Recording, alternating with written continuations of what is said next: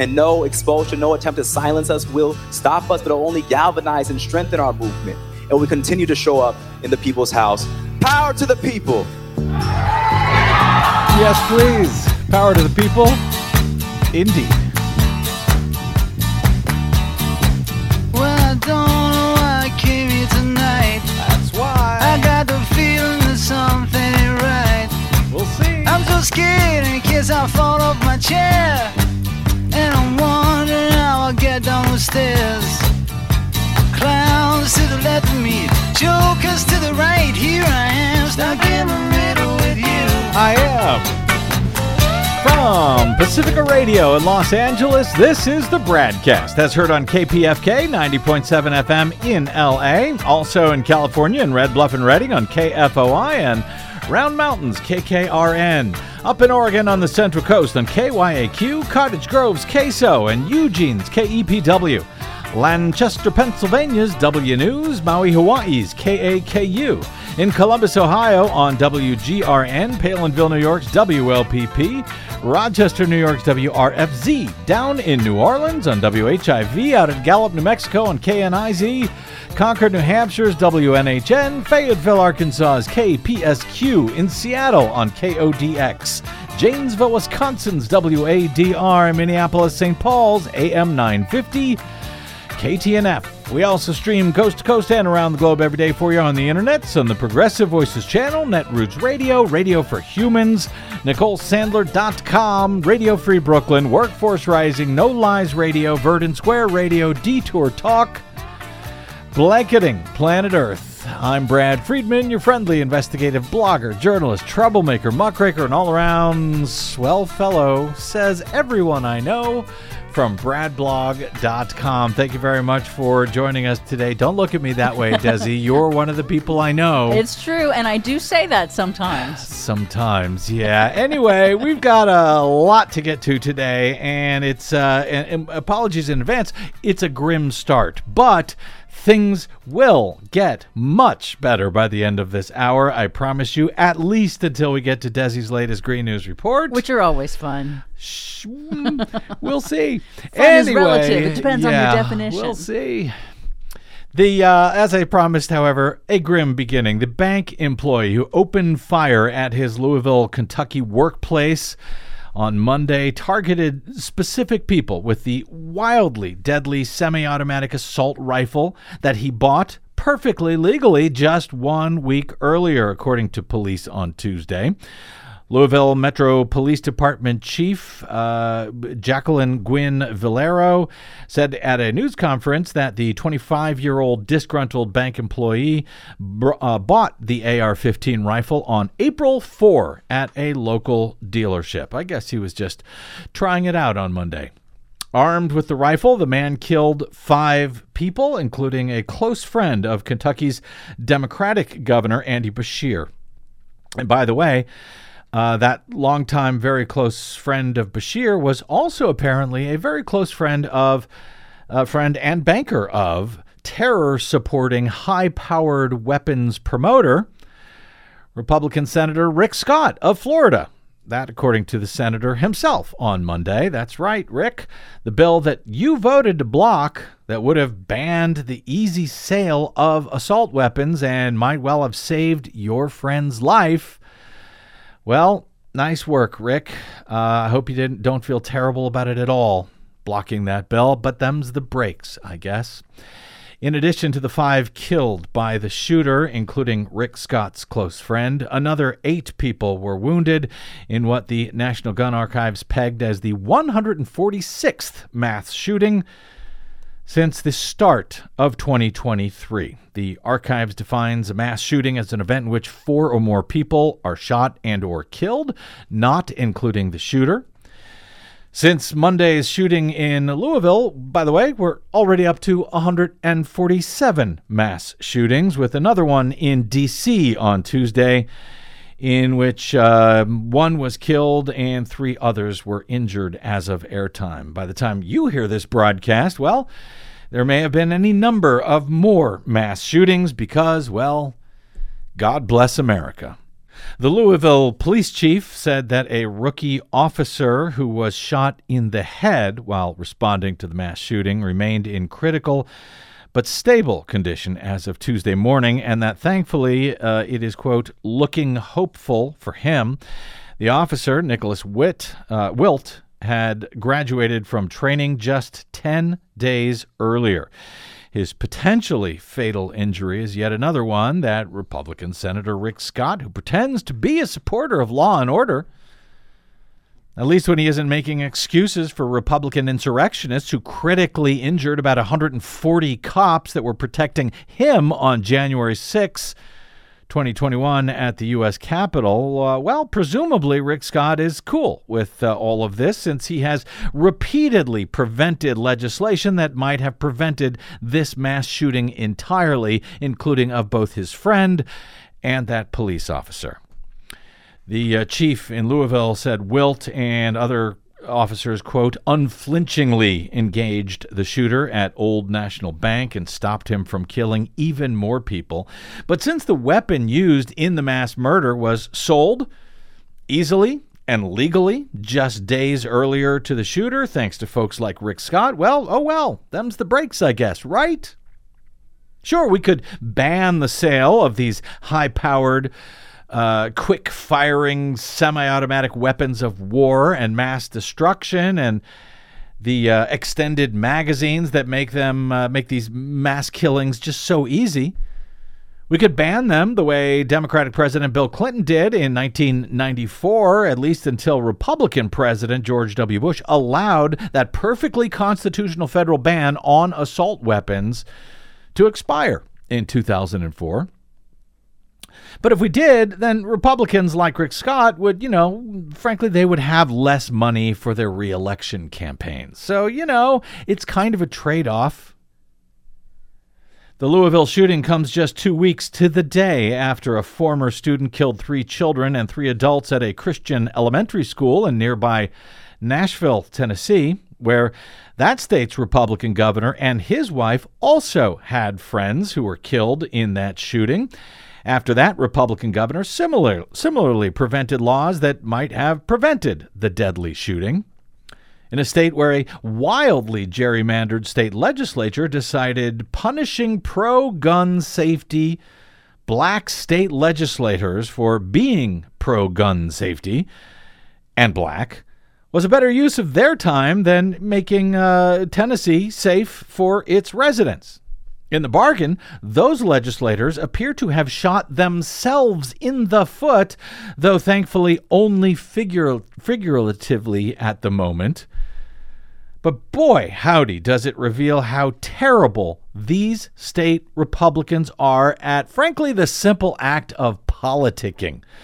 Just moments before air on our previous BradCast, the Nashville Governing Council had voted unanimously to send expelled Democratic State Rep Justin Jones back to office to be his own temporary replacement following his own expulsion by Republicans from the wildly gerrymandered 75-24 GOP-controlled Tennessee State House last week. Moments later, after the unanimous 36-0 vote of the Nashville Metropolitan Council, Justin Jones was reinstated at the state legislature pending a special election to fill the seat from which he was expelled and then selected to fill on a temporary basis until the special election, which Jones says he will also be running in.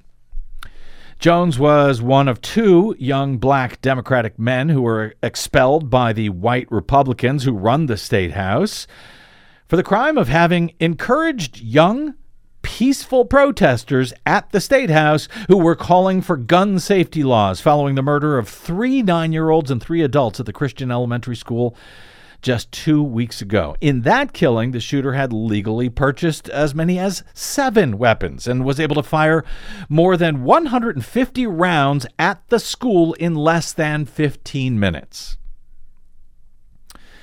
The white female Democratic legislator who also encouraged the protesters at the Capitol, all, by the way, during a time when the House was actually in recess, Well, that white female Democratic legislator, as I'm sure you heard, she was allowed to keep her seat, which she chalked up to the color of her skin.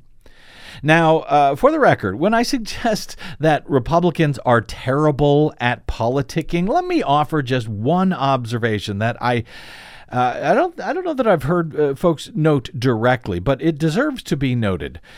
Jones and similarly his expelled colleague Justin Pearson, they were both voted out of the House last Thursday, the day before Good Friday and then Easter weekend. So they were expelled on Thursday.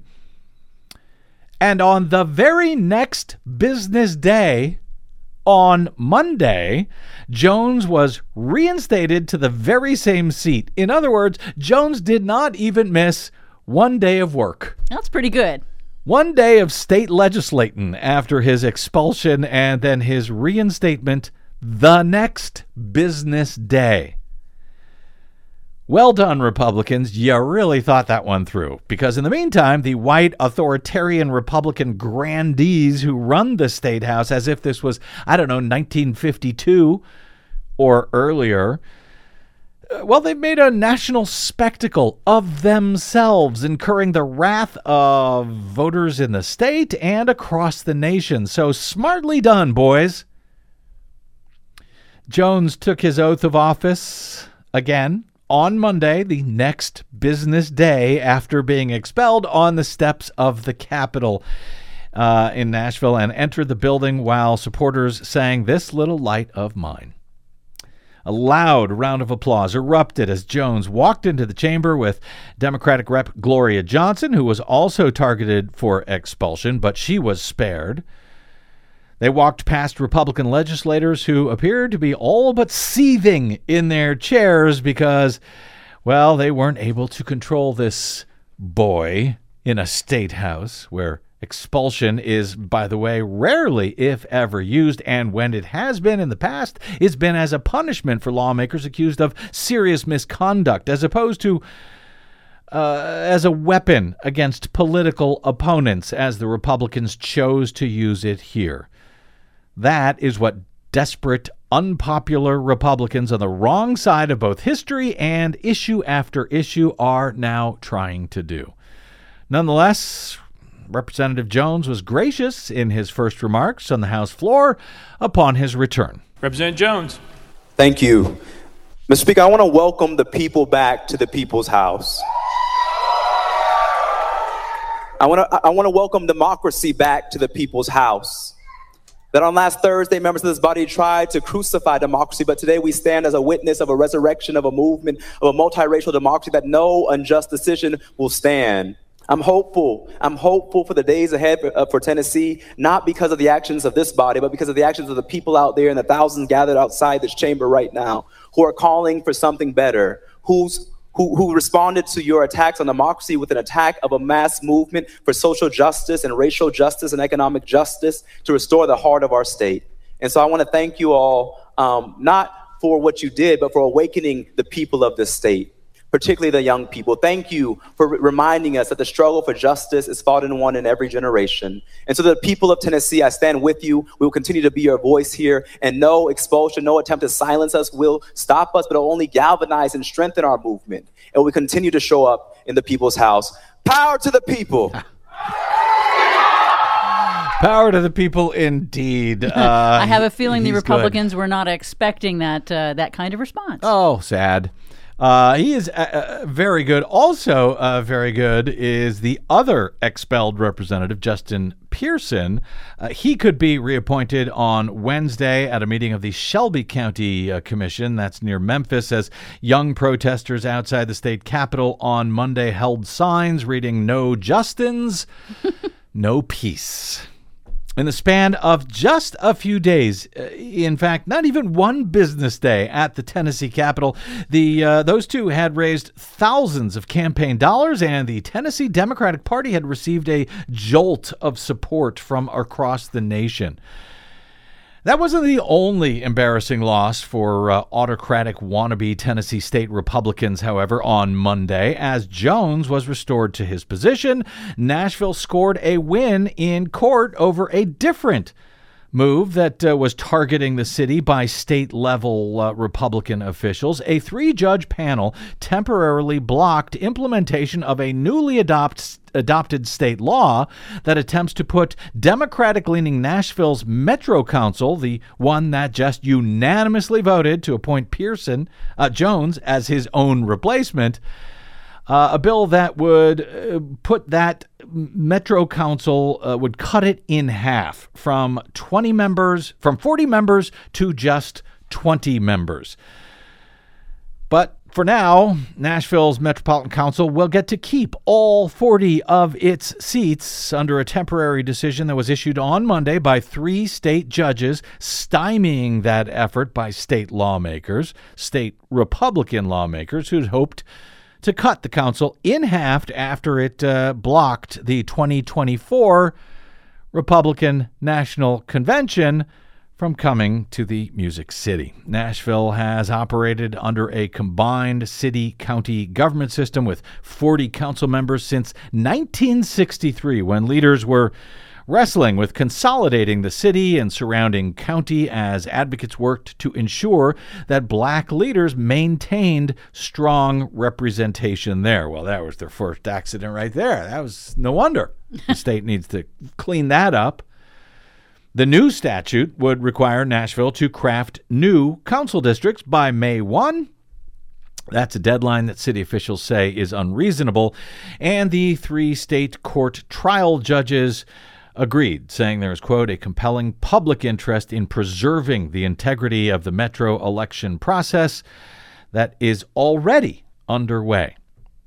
So they wanted to come in right in the middle of the election and say, oh, you 40 people who are running for office, you work it out between you, but we're only going to have 20 now. More big government interference from Republicans. Yeah, apparently so. They like it.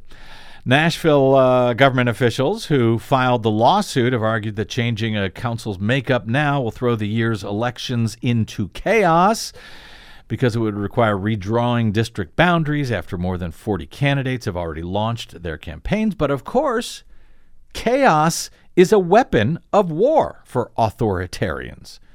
They like it. That's the point. Monday's ruling, however, blocked the requirement pending the lawsuit's outcome. Quote, the court finds the implementation of the act and its reduction provisions at this late date results in upheaval of the election process, risks voter confusion, and potentially compromises the integrity of Davidson County's August 3, 2023 general election, according to the judges. And yes, the upheaval of election, the voter confusion, the compromise of election integrity, those are all tools of the autocrats, who, for now anyway, appear to be losing and losing badly. City officials have said the scheme violates the state constitution. A quarter of Nashville's council seats are held by black members, half by women, and 5 members who identify as LGBTQ+. Well, that's got to end. Tennessee's GOP dominant state house passed the law cutting in half the number of seats earlier this year, one of many proposals that Republicans have introduced to specifically target and upend politics in Nashville. One bill, for example, would have renamed a portion of Nashville Rep. John Lewis Way that was named after the late civil rights icon, would have renamed that street to, wait for it, Trump Boulevard. Really, seriously. That legislation has since been spiked for the year. But why? You guys should totally try again. I think it would be great for state Republicans. Do it. Don't let those uppity folks push you guys around. You're in charge. This is your state. Am I right, fellas?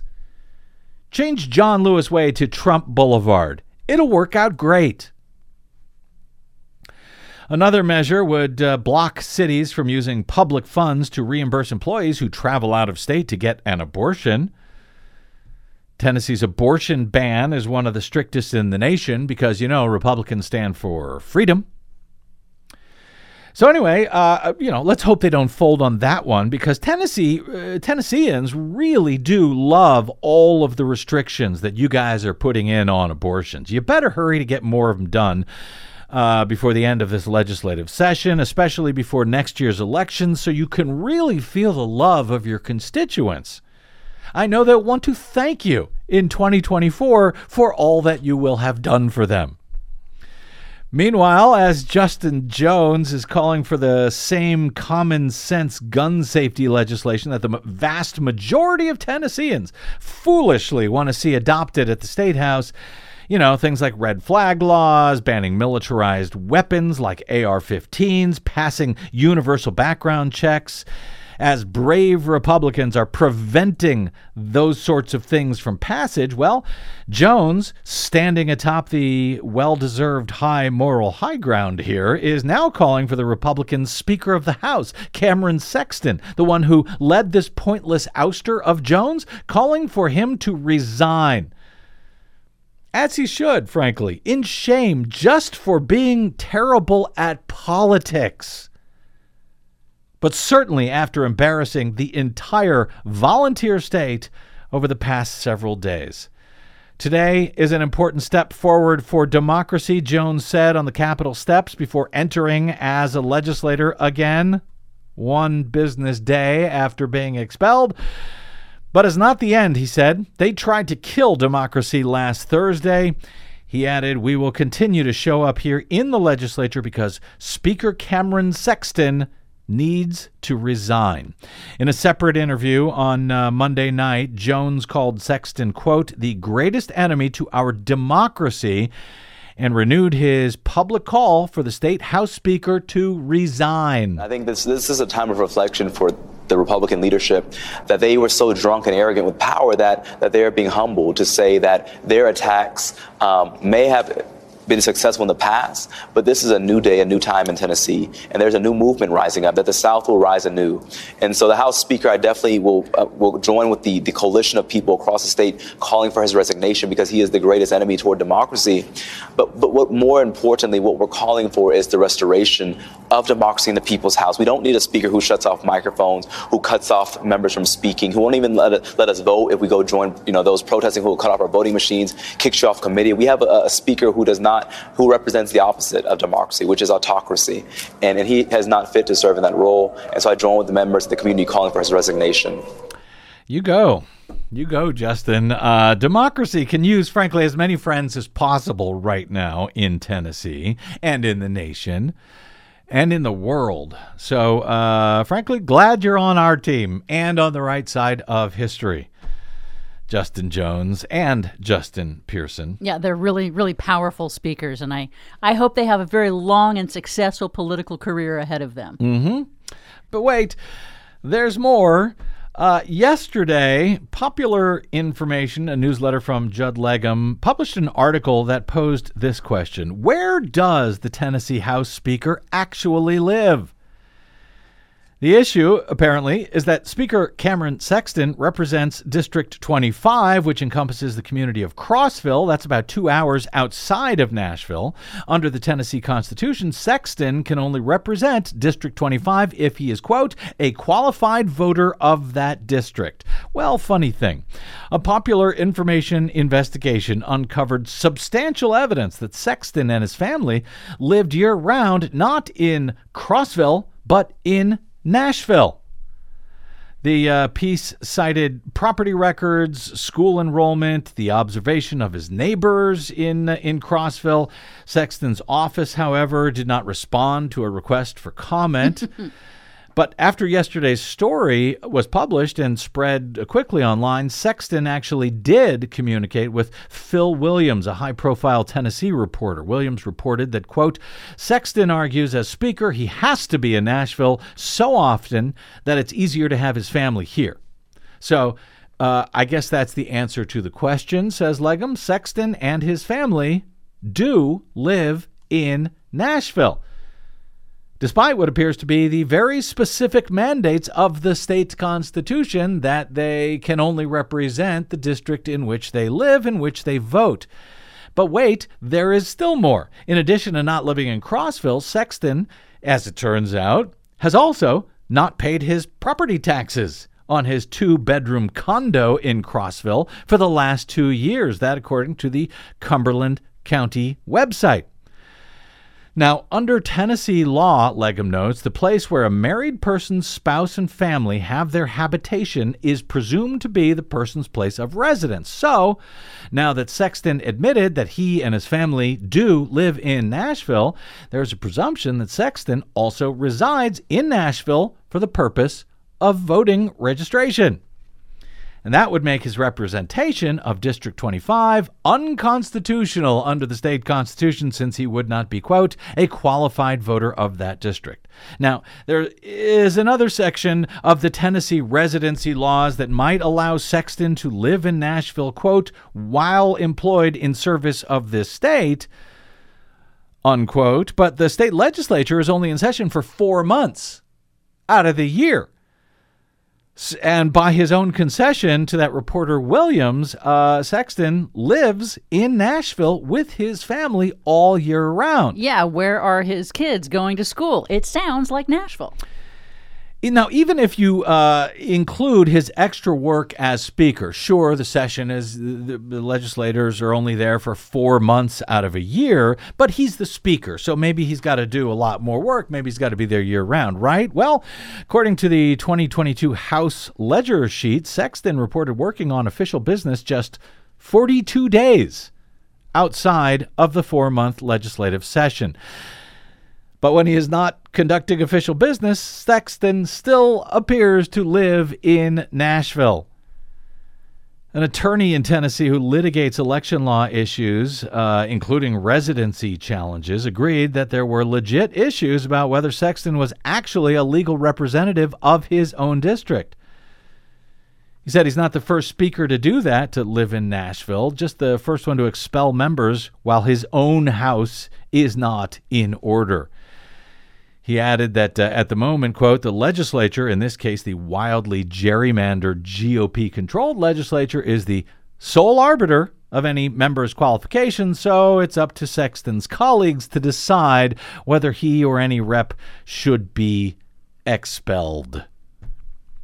He said that Sexton's residency could be challenged, however, in court if he decides to run for re-election. And I would note that if he did, do you think the residents of Nashville, where he lives, would actually elect Republican Cameron Sexton to the House next year? Responding to Legum's coverage, investigative journalist Radley Balco notes on Twitter today, man, this expulsion is proving to be a massive own goal. The expelled lawmaker has got a national platform and a glut of donations, he notes. The expellers, on the other hand, are getting national attention too, just not the kind that they want. Maybe not the kind that they want, but it's the kind that they are deservedly getting, as they demonstrate yet again how gerrymandering corrupts the system, the entire system, to the point where those who essentially steal power from the people lose all sight of what the people actually want. That, after we have seen Republicans punished in theoretically red state after theoretically red state at the ballot box due to their anti-freedom positions on abortion and, yes, their anti-pro-life positions on gun safety. One more story along these lines before we get to a break, and some encouraging labor union news today. I told you things would get better. Yeah. Which is another story that Republicans have decided to be on the wrong side of. Anyway, some related election news here. Last week, in addition to the election in Chicago, where Brandon Johnson, the more progressive labor union supporting of the two candidates that were running for mayor in the Windy City, stunned everyone and won his race. Let's go, Brandon.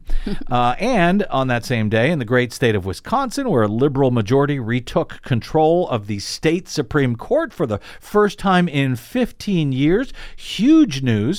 And it was done in no small part thanks to the liberal candidate who ran to protect reproductive freedoms in the closely divided battleground state where she won by a whopping 11 points. On that same day, there was actually some local elections elsewhere around the country, including in places like Anchorage, Alaska, where the Anchorage Daily News reported last night, quote, "There's a lot of conservatives waking up this morning not happy about the preliminary election results." That was a quote from Amy Demboski speaking during her morning talk radio show last Wednesday.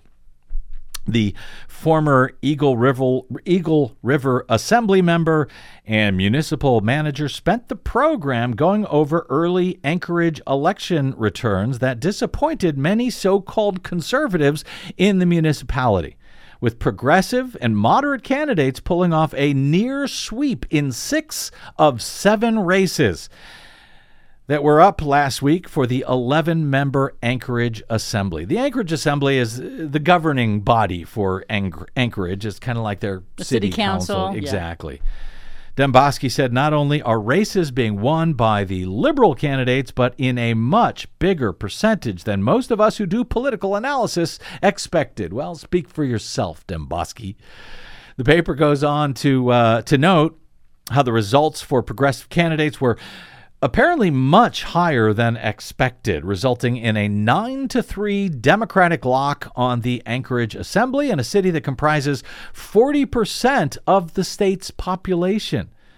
Pay attention. It is also where Republicans in Alaska may be going terribly wrong of late. Now, you might think, well, this is Alaska, it's a red state, and Anchorage, well, that must be a very, very blue part of the state, but not really. It's kind of divided, and it's getting progressively bluer each year, it seems, of late, in both Anchorage and, by the way, the rest of the state. Anchorage split its vote. In 2020, it voted for Republican Dan Sullivan for the U.S. Senate by about 3 points. And it voted for the independent candidate that was endorsed by the Democrats who was running for the U.S. House by about 2 points. So kind of split.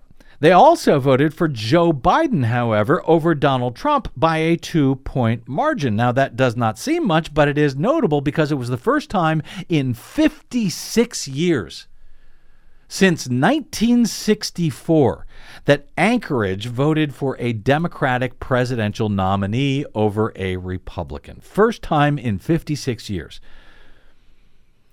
Now, the state, yes, ultimately went to Trump in 2020, but only by 10 points. And I say only, 10 points is a lot, but I say only because in the previous race, the state went to the Republican by about 15 points. And prior to that, by 15 points. Prior to that, by 22 points. Prior to that, by about 30 points, and so on.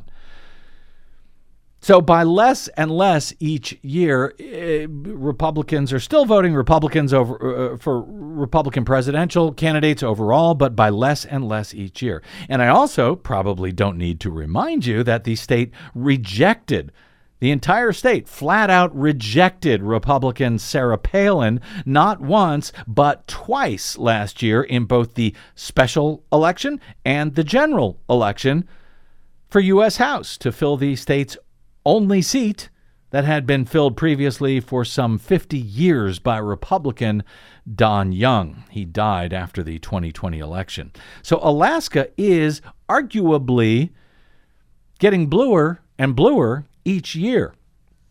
The Anchorage Daily News notes that there is a leftward political shift to the city's demographic and economic changes in the last decade as the oil industry jobs have declined amid the years-long oil slump. To the extent that those blue-collar workers have now been replaced, it's by more white-collar and healthcare workers who tend not to vote as reliably Republican. Many older residents who tend to vote more conservatively are retiring out of state. As Daily Coast diarist Old Man River observed last night, not only did Republicans lose in Anchorage, but they lost due to structural changes that will only continue to pile up against them. Alaska, he notes, is a jewel waiting to be picked up by Democrats. With such a small population and their willingness to elect moderate Democrats, as shown by the statewide election of Mary Peltola to the U.S. House. Just project this drift out a few more years, he said, and Democrats could solidify the whole West Coast. Alaska is the last state still leaning red on the West Coast. Now, Old Man River is a little bit more bullish on the point than I am for the moment, but it is worth watching, and particularly as Republicans continue to find all new ways to shoot themselves in the foot as they continue to overreach and double down on stupid, even while opposing wildly popular stuff like abortion rights and gun safety legislation and health care and labor rights and so much more.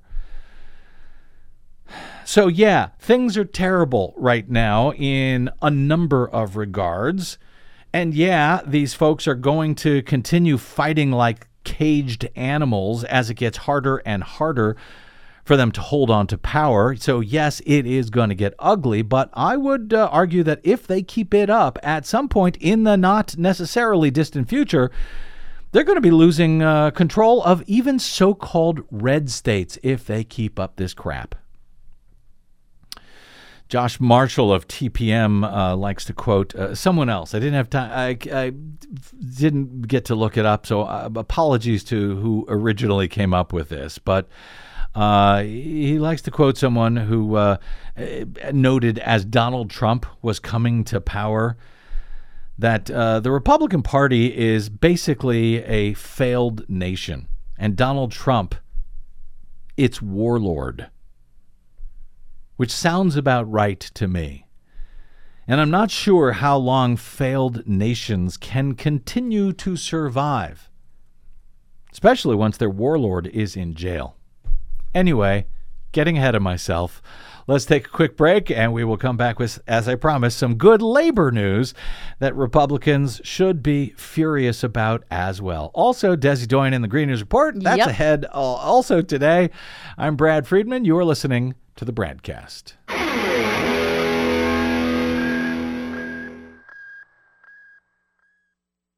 Hey, this is Desi. The BradCast and the Green News Report survive thanks to you and your support. Please drop by bradblog.com/donate today to help us stay independent every day over your public airwaves. That's bradblog.com/donate. And thanks.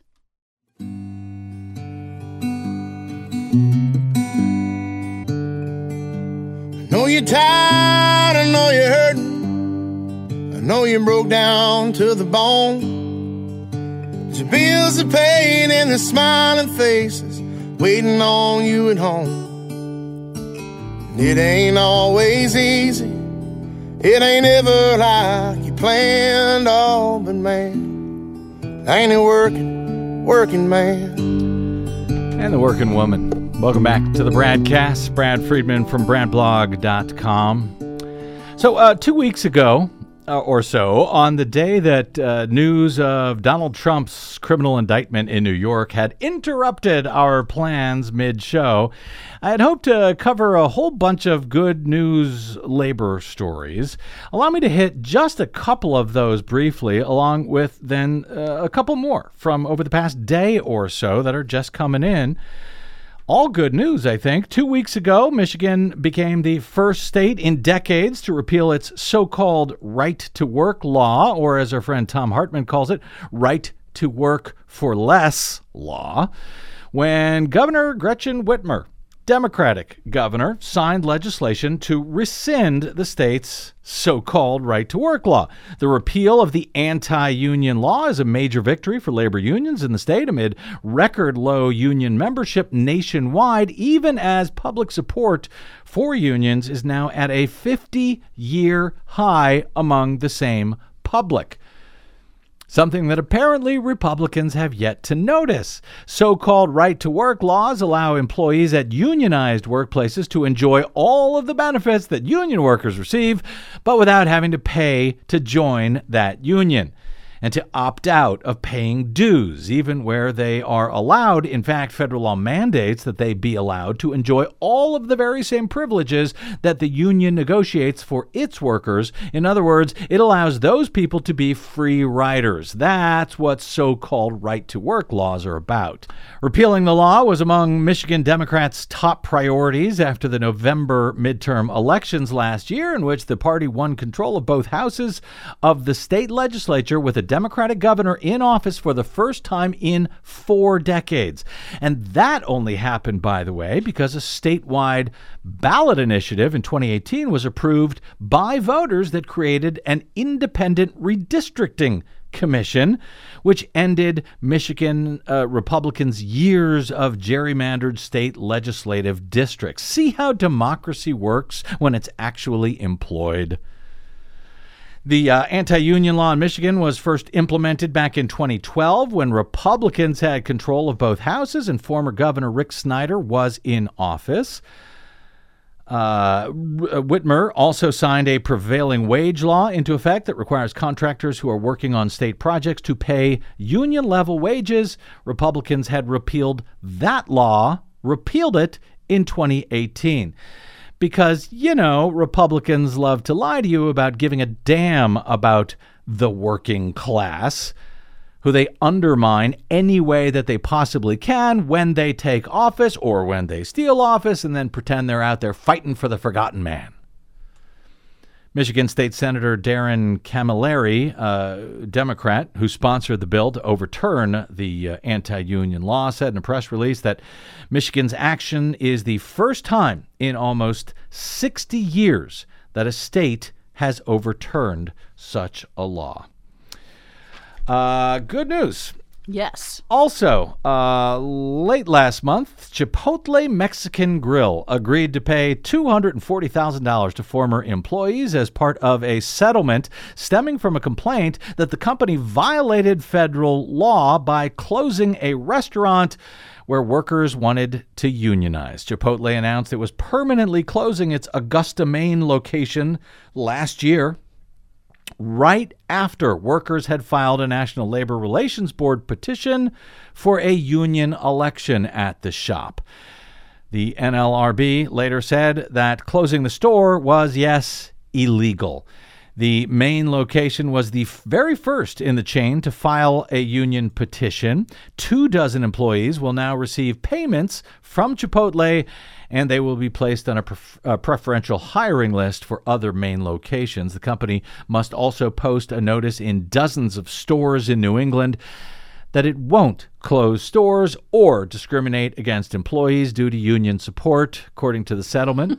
Okay. We'll see if they follow it.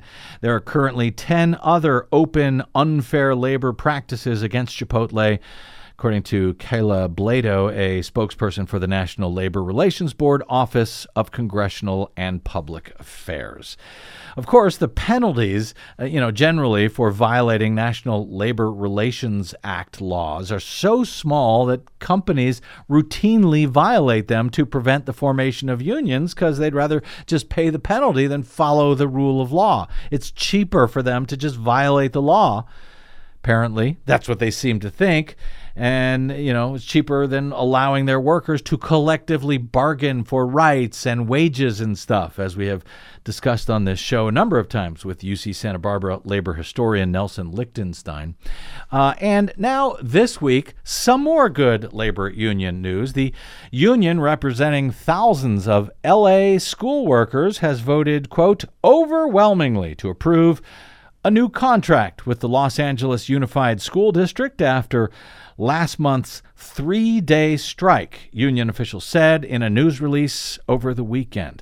More than 99% of the Service Employees International Local Union, International Union Local 99, 99% of their members voted to approve the new agreement. According to the union, which represents about 30,000 Los Angeles school custodians, cafeteria workers, bus drivers, and other student services staff. The board of LA Unified, LAUSD, also has to vote on the agreement, which the union said includes a 30% wage increase, fully paid family health care benefits that will expand to teachers, assistants, and after-school program workers, among others.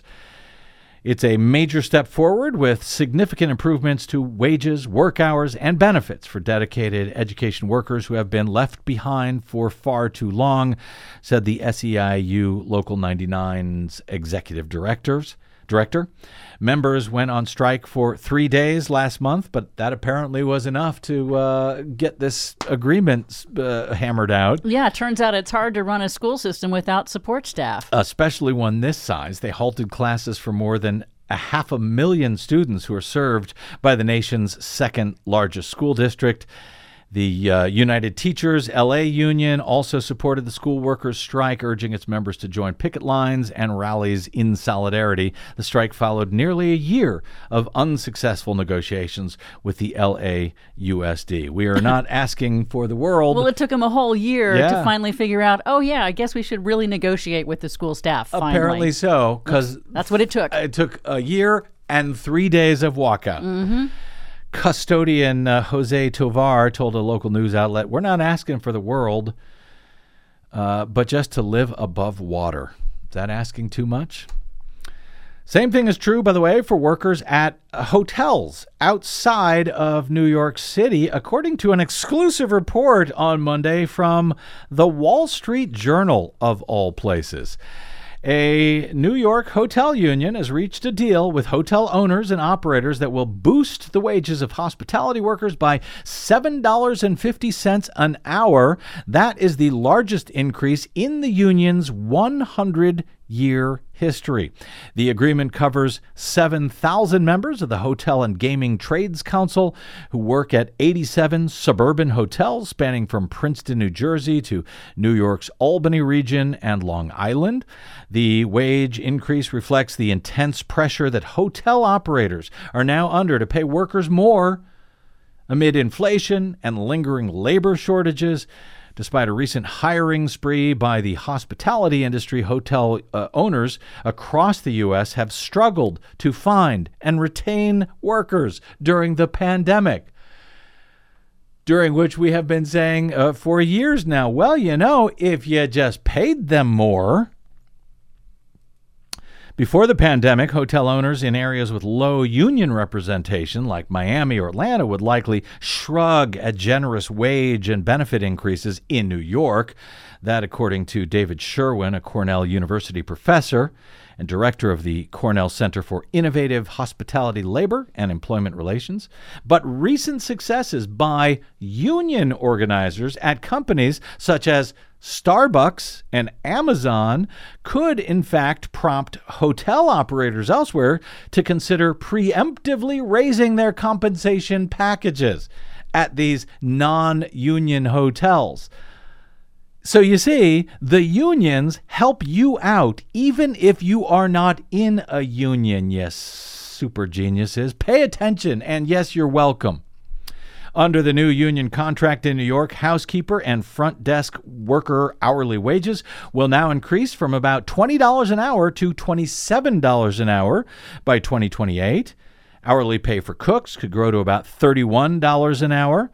The agreement raises employer contributions to the union's defined benefit pension plan by 40% over the life of the contract, which includes new benefits to subsidize child care and housing costs. The union president, Richard Morocco, said wage and benefit increases like this absolutely benefit hotels in terms of retention. Having trouble finding people to work? Pay them properly. The union's first contract covering suburban hospitality workers was signed by 4 hotels in 2013 and has now grown to include nearly 90 properties. This rapid growth gave the union added leverage necessary to extract significant wage increases. Free Bryant, for example, who earns $23.30 an hour working at the front desk of a DoubleTree in northern New Jersey, said that she has been planning to leave after 18 years with the hotel, but she has changed her mind after hearing the details of the new contract. See how that works? She said, I'm going to stick it out because this contract is good. All thanks to unions. Now, remind me again, which party supports labor unions and which one keeps passing laws to try and kill them? And hopefully, Democrats will figure out how to remind folks of that between now and, let's say November of next year or so. Green News Report is next. I'm Brad Friedman. You're listening to the BradCast.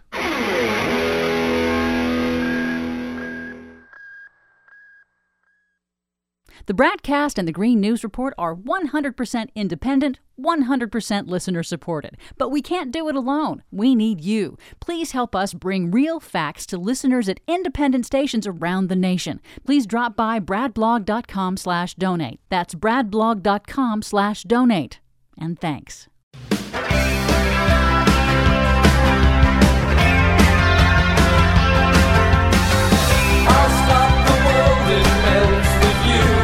Boy, that was a lot of news for 1 hour. And if you thought that was a lot of news, just stay tuned for the second subscribers-only hour. Oh, dear. Where we're really gonna kick it off. Yeah, there's no second subscriber hour. Don't All right, anyway, we're running late, so let's get to it. Our latest Green News Report. Looking at Louisiana now, it can serve as a model for what we can expect to happen in the future. Scientists find a dramatic, abnormal rise in sea levels in the southeast. Our proposed rule would dramatically reduce the number of people with elevated cancer risk from breathing air toxics. Biden EPA limits air pollution from chemical and plastics plants. Plus, there's a bell to left. That's gone. It's out of Tiger Stadium. Global warming is boosting home runs in Major League Baseball. All of those stories and more straight ahead from BradBlog.com. I'm Brad Friedman. And I'm Desi Doyen. Stand by for 6 minutes of independent green news, politics, analysis, and snarky comment. Leave my gas stove, my air conditioner, my light bulbs, red meat, SUV, and especially my toilet paper alone. Hey, Sean Hannity, after lying to your audience for all of these years, don't you find it strange that not a single one of those things has been taken from you? Food for thought. This is your Green News Report. I'm gonna soak up the sun.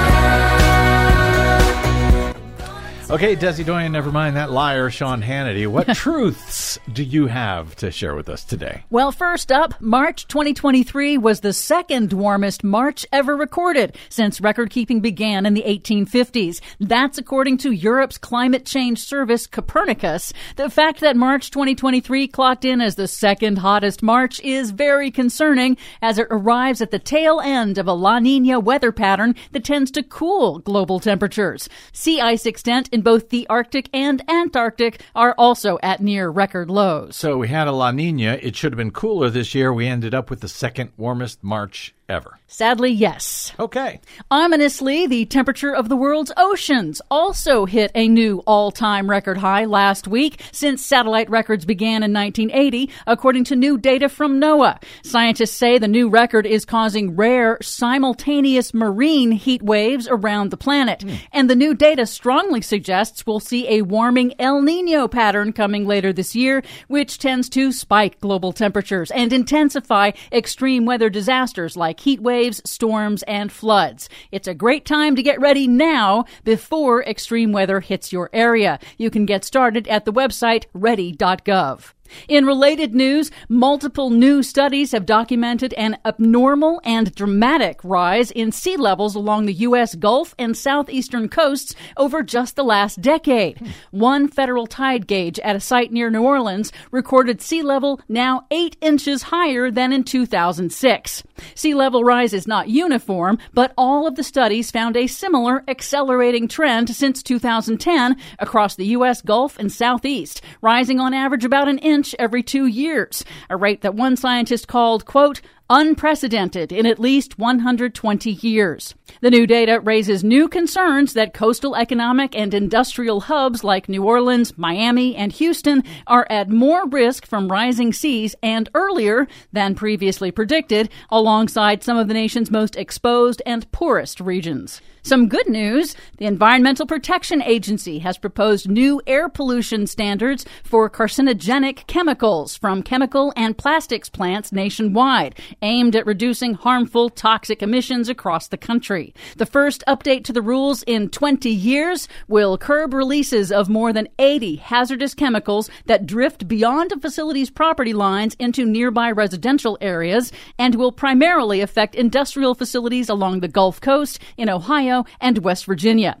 Standing in front of smokestacks of Louisiana's Cancer Alley, EPA Administrator Michael Regan said the new rules will significantly reduce the risks of asthma, cancer, and other ailments for people living near those industrial sites. The number of people with elevated risk would drop by an astounding 96%. Everyone in this country deserves clean air to breathe, clean water to drink, and the opportunity to live a healthy life. Some more good news. Retail giant Walmart is dramatically expanding its electric vehicle fast charging network. Axios reports Walmart plans to install fast chargers at thousands of its stores across the country by 2030, a major expansion beyond its current 280 locations. The company says 90% of Americans live within 10 miles of a Walmart, so the move will put fast EV charges within reach of far more drivers. Yeah, but you have to go to Walmart.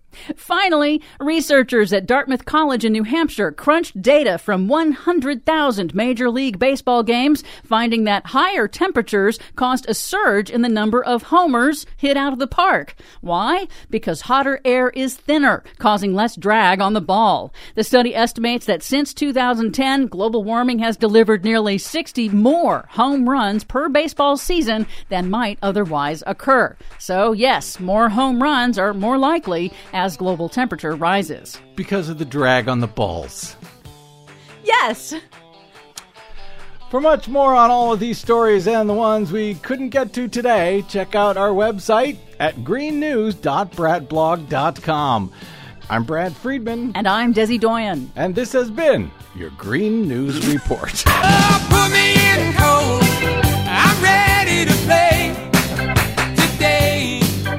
Okay. Put me in cold. I'm ready to play. Anything you'd like to add? I don't think I'm going to add anything to that. I can barely hold it together. You're not going to touch that, eh? Nope. I don't blame you. We got to get out. Our thanks to our producer, Desi Doyen, to all of you for spending a portion of your day or night with us. If you missed any portion of today's program or any other, you can download it anytime for free at bradblog.com. That's made possible by those of you kind enough to click one of them donate buttons or go straight to bradblog.com/donate. Drop me email if you like. I'm BradCast@bradblog.com. Desi Doyen, by the way, is Green News @bradblog.com. Yes, I am. And you can find, follow, and share us on the Facebooks, Twitters, and Mastodons at The Brad Blog. I will see you there. Until we see you here next time, I'm Brad Friedman. Good luck, world.